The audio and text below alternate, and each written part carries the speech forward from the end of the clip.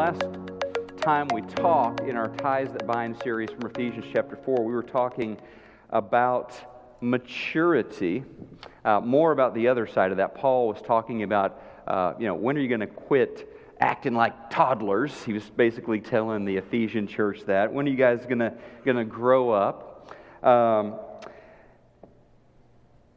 there is reason to celebrate when a child is born. In fact, that's probably one of the most celebrated events. You have the showers and you have gifts flying around, and everybody loves a little baby. But we know that if our child is a healthy child, they're going to grow. As cute as they are there, we don't want them to be that size in 3 or 4 years. We want them to grow. If they're healthy, they will. They'll get taller. They'll get heavier. They're going to learn how to do stuff, say their first words, eventually walk and tie their shoes, and eventually go off to school with their little backpack on and use a fork. I'm still waiting on that with my 17-year-old using a fork. We'll get there eventually. By the time they're 3 or 4, they'll learn how to use a phone, probably, right? Isn't that how that works now?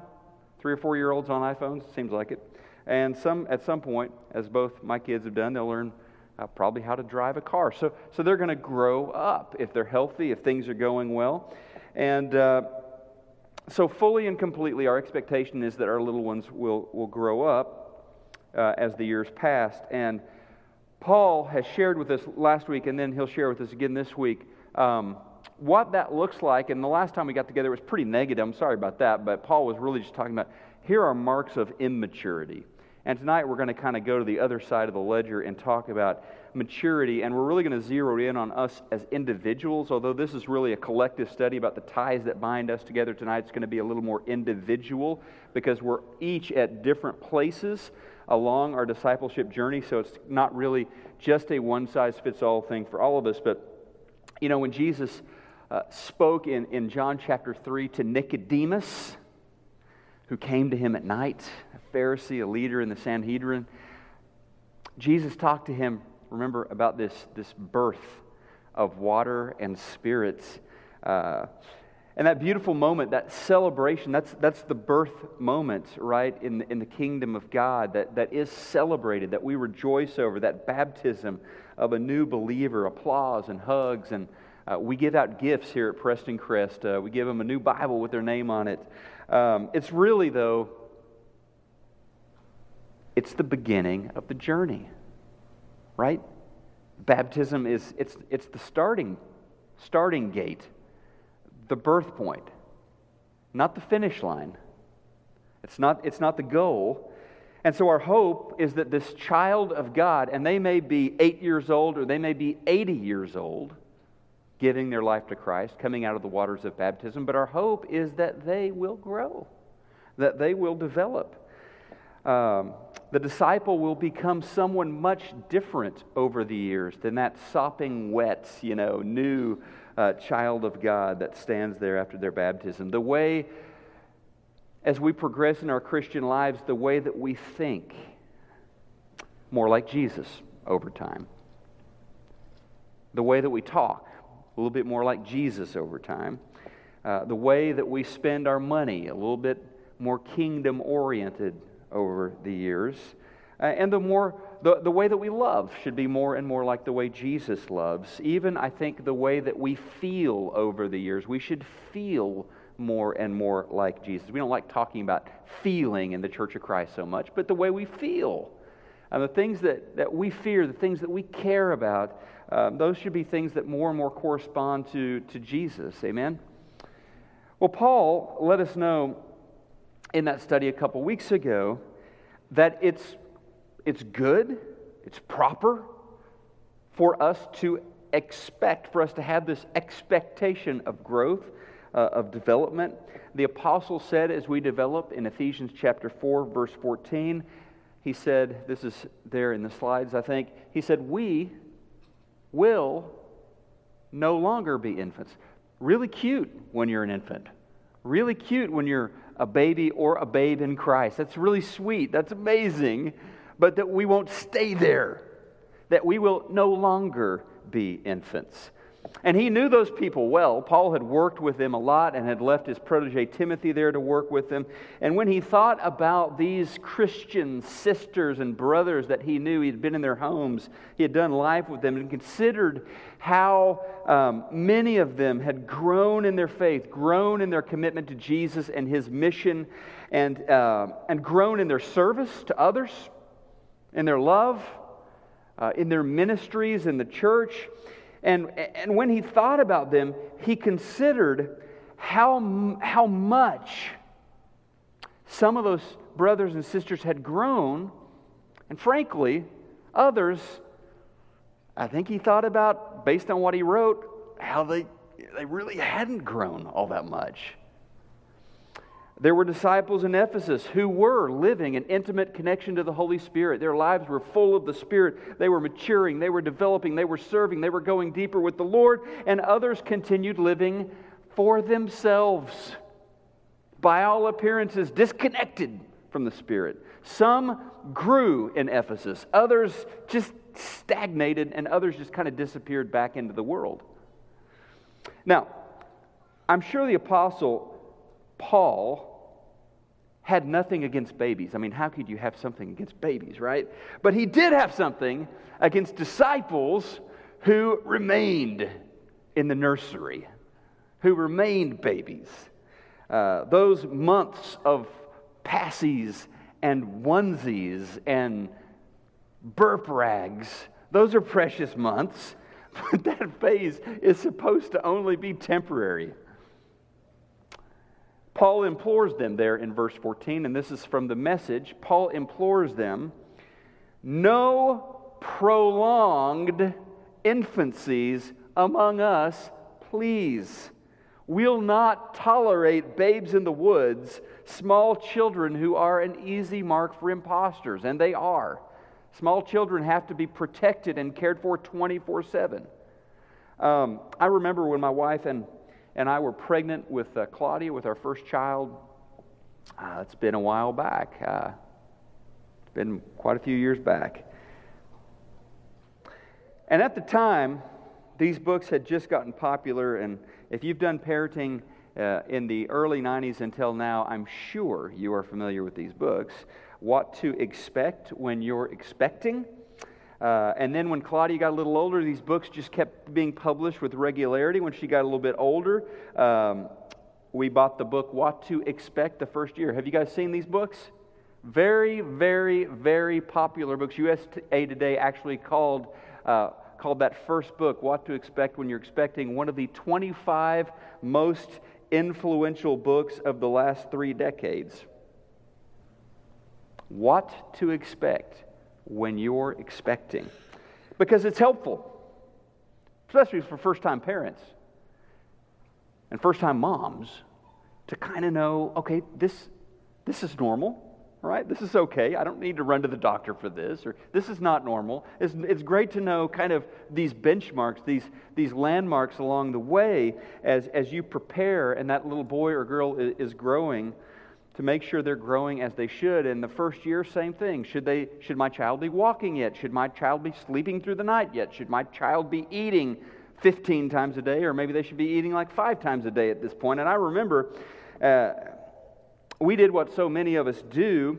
Eventually, as both of our children started standing up and walking, we started making those marks, right? Those little marks on a door frame there in our house. How many of y'all did that? How many of you put the growth marks, right? And you put their age, Claudia, age 3. And you'd make those marks until at some point you just kind of quit making the marks. It's a little weird once they get to be 15, 16 years old to be, hey, little David, would you stand here and I'll make some marks? But it's pretty cool when they're young to kind of track that progress, that physical progress at least. And Paul wants us to kind of know what to expect in the discipleship journey after someone comes to Christ. So I guess you could say the reading tonight is Paul's What to Expect Disciples edition, okay? So we know that spiritual maturity, it isn't instantaneous. It doesn't happen overnight. We know it's a process.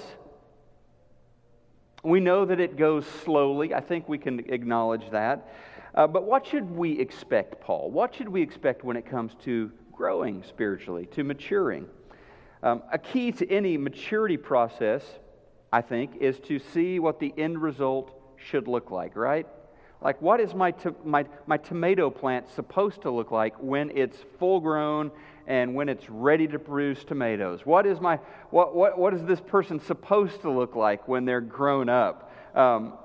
Those kinds of questions are good questions to ask, and so it's good to have a vision of kind of where you're headed. So let's go to Ephesians chapter 4. This is our reading tonight. Ephesians chapter 4. We're going to start in verse 17 and go through verse 24. Let's listen to Paul's what to expect here. With the Lord's authority, I say to you, live no longer as Gentiles do, for they are hopelessly confused. Their minds are full of darkness. They wander far from the life God gives because, why? They have closed their minds and they have hardened their hearts against Him. They have no sense of shame. They live for lustful pleasure and eagerly practice every kind of impurity. But that isn't what you learned about Christ. Since you have heard about Jesus, and since you have learned the truth that comes from Him, throw off your old sinful nature and your former way of life, which is corrupted by lust and by deception. Instead, let the Spirit renew your thoughts and attitudes. Put on your new nature, created to be like God, truly righteous and holy. So there's some markers that we should be putting on our wall here as we go through our Christian life. I mean, there's some signs that we're growing, that we're heading in the right direction. And we should expect to see these things happening in our lives. And I think it's helpful to get this vision of where we're headed. I mean, we all have different personalities and gifts and talents and backgrounds and all this stuff, but we are all headed to this one destination. And it's right there in verse 24. It is putting on the new nature, the spirit nature that we have been given when we come to Christ. And it is a nature that is created to be like God, holy and righteous. That's where we're headed. That's where we're headed. That's the direction. So what to expect? Disciples edition. Expect that to grow up into the new you, expect that you will be marked by the righteousness and the holiness of God. So, we know the Lord expects this, and we know it's a really big deal to Him to watch His kids grow up. I mean, something like 90+%. I got to confess, I didn't chart this out or something. This is just estimate, but something like 90+% of the New Testament is devoted to this, right? It's letters written to churches full of Christians to help them go from birth into their growth process as disciples of Christ. That's most of what the New Testament is, the discipline of actually growing as we follow Jesus. And so it's important to God. And it's interesting, typically preachers, especially in our tradition, preachers go to passages on baptism typically to try to convince people to do it, right?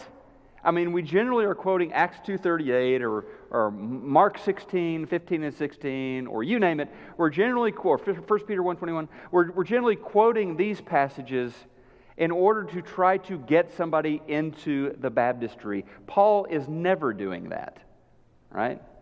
I mean, look at all of I think there are 17 references where Paul talks about baptism. He is never talking to someone who is a non-believer and trying to talk them into a baptistry. Paul is not working toward the baptistry. Paul is always working from the baptistry. Or think of it like this.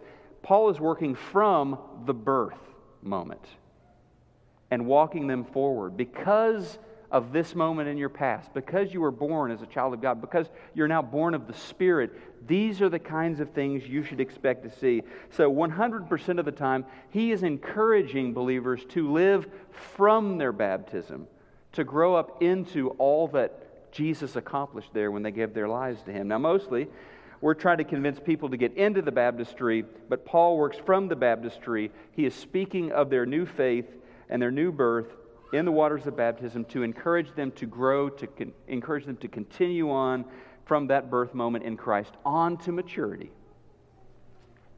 Now again, there are some things that can stunt our growth, some things that can hold us back, if you will. And we talked about those in Ephesians 4 a couple of weeks ago. Tonight, let's work through some of the growth markers, what to expect, Disciples Edition, in that passage we just read. Like he told them in verse 17, he said, so no longer live. How? No longer live as the non-Christians do in the futility, that's wheels spinning, that's going nowhere, in the futility of their thinking. So over time, he's telling disciples they should expect to start what? To start thinking differently. To start thinking differently.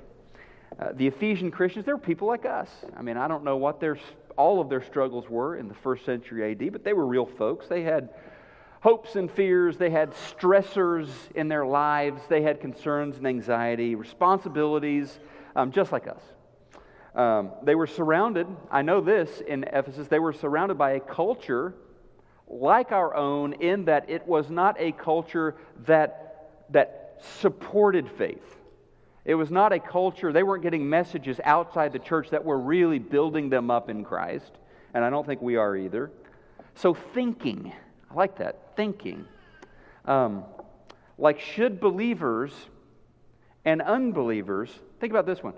Should believers and unbelievers think differently about marriage, for example?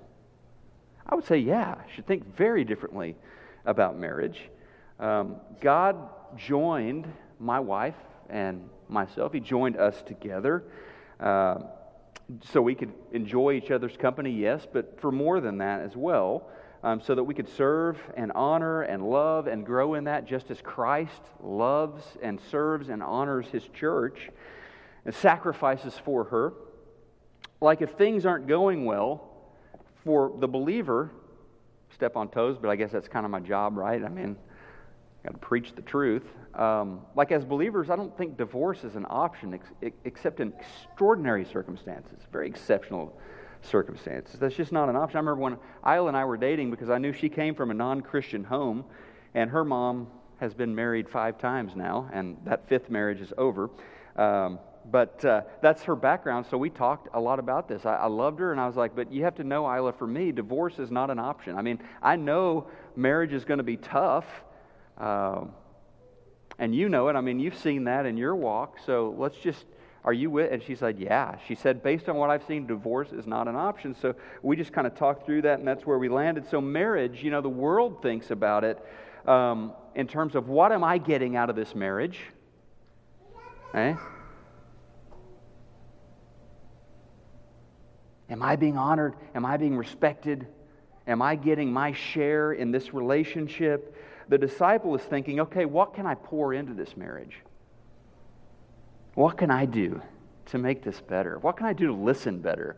What can I do to be better at forgiving? What can I do better to make us into a better team, to go stronger?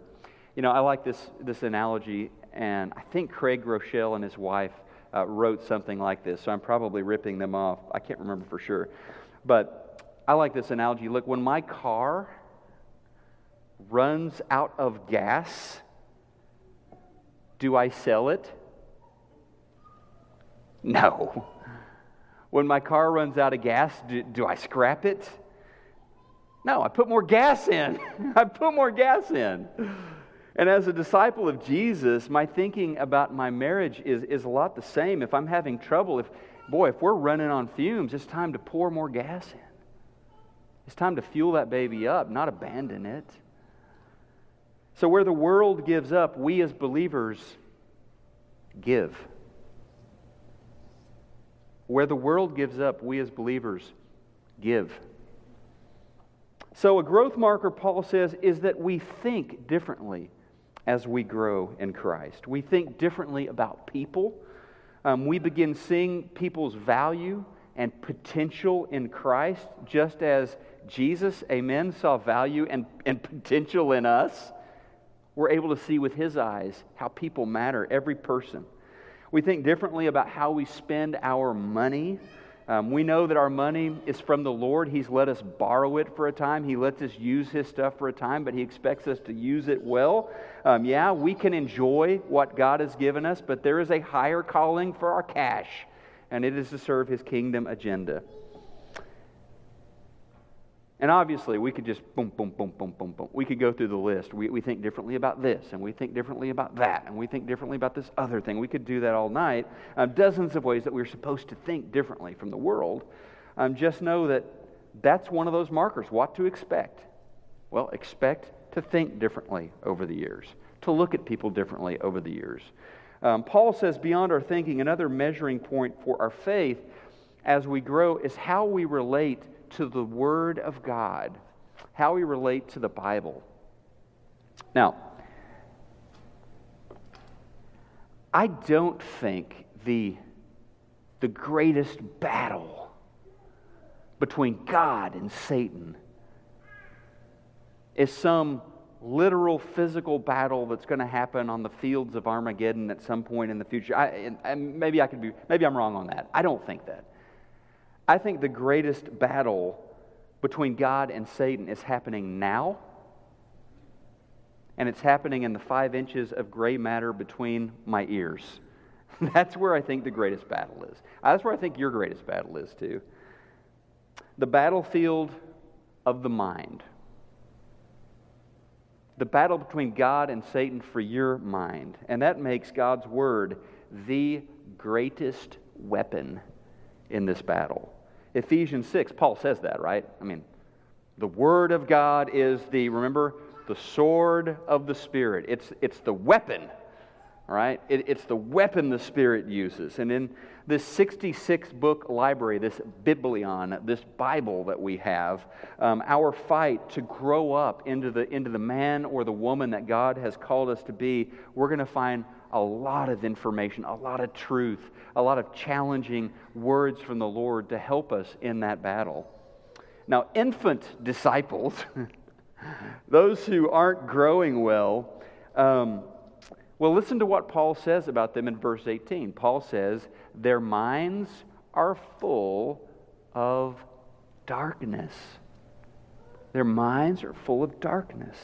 He says, and this thinking, work with this. Verse 20, he says, this isn't what you learned about Christ, okay? This isn't what you were taught about Christ. Then he pleads with them in verse 23, back to thinking. He pleads with them, let the Spirit, verse 23, let the Spirit renew your thoughts. So again, thoughts, incredibly important. Getting the bad ones, getting the twisted ones, getting the deception, getting all of that out and putting the thoughts of the Lord in your head, and the Word of God is the best way to do that. To move from darkness to light, to clear this junk out of the junk drawer up here. And tuning into God's Word, that means I need to hear the Lord's voice in the Scriptures. You know? And so Paul, talking to his protege Timothy, who was working in this city, in Ephesus, said this, and you've heard this, I'm sure, before many times. 2 Timothy 3, 16 and 17. He says to Timothy, hey, Timothy, all Scripture is inspired by God and is useful to teach us what is true and to make us realize what is wrong in our lives. It corrects us when we are wrong and teaches us to do what is right. God uses it. This is good. God uses it to prepare and equip His people to do every good work. He uses, remember, this is all about the Scriptures, how God uses it. He prepares us, He equips us, He challenges us. He helps us realize where we're off target. I love that. Growth markers. I mean, the Word of God is there to help us and equip us and prepare us. It's there so that we can grow into the people God has called us to be. And finally, as we connect with the Word of God, as we grow to love and appreciate the Lord more, we are able to start breaking through some of our bad habits, some of our thinking that's off target. We're able to break free from some of our hang-ups. He says in He says in verse 22 that we are able to put off our old self. To put off our old self. To leave the dirty diapers behind, right? To put off that stuff from the past that we've outgrown. Now, unfortunately, some Christians, right? The ones that don't grow, if you'll forgive me on this, it works in my mind. I hope it works in your mind, but I think they kind of adhere to the kitty litter principle. Let me explain that. I love cats. Let me say that right off. I am a fan of cats. I don't have one right now, but we have in the past. I love cats. I have nothing against cats. I do not like kitty litter. I do not like litter boxes. And if you do, I would suggest something's a little off there, okay? All right. So, whenever Bubbles the cat or Fluffy or whoever it is, whenever that cat does her business, be it number one or number two, when she finishes, what does she do? Just puts a little litter on top of it, just kicks a little bit of litter on top of it and leaves, just moves it over the mess and moves on. And that's exactly what Bubbles is supposed to do. Congratulations, that is what your cat is supposed to do. That's not what we are supposed to do as disciples. I mean, unfortunately, I think some Christians, with their messes, with their junk, with their sin, with their filth, their strategy is to just cover it up. Just keep that hidden. It's not a good strategy. It's not a good strategy.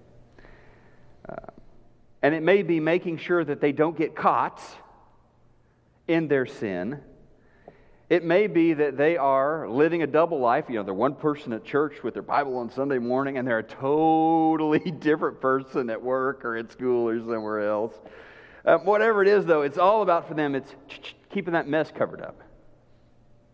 Keeping that mess covered up.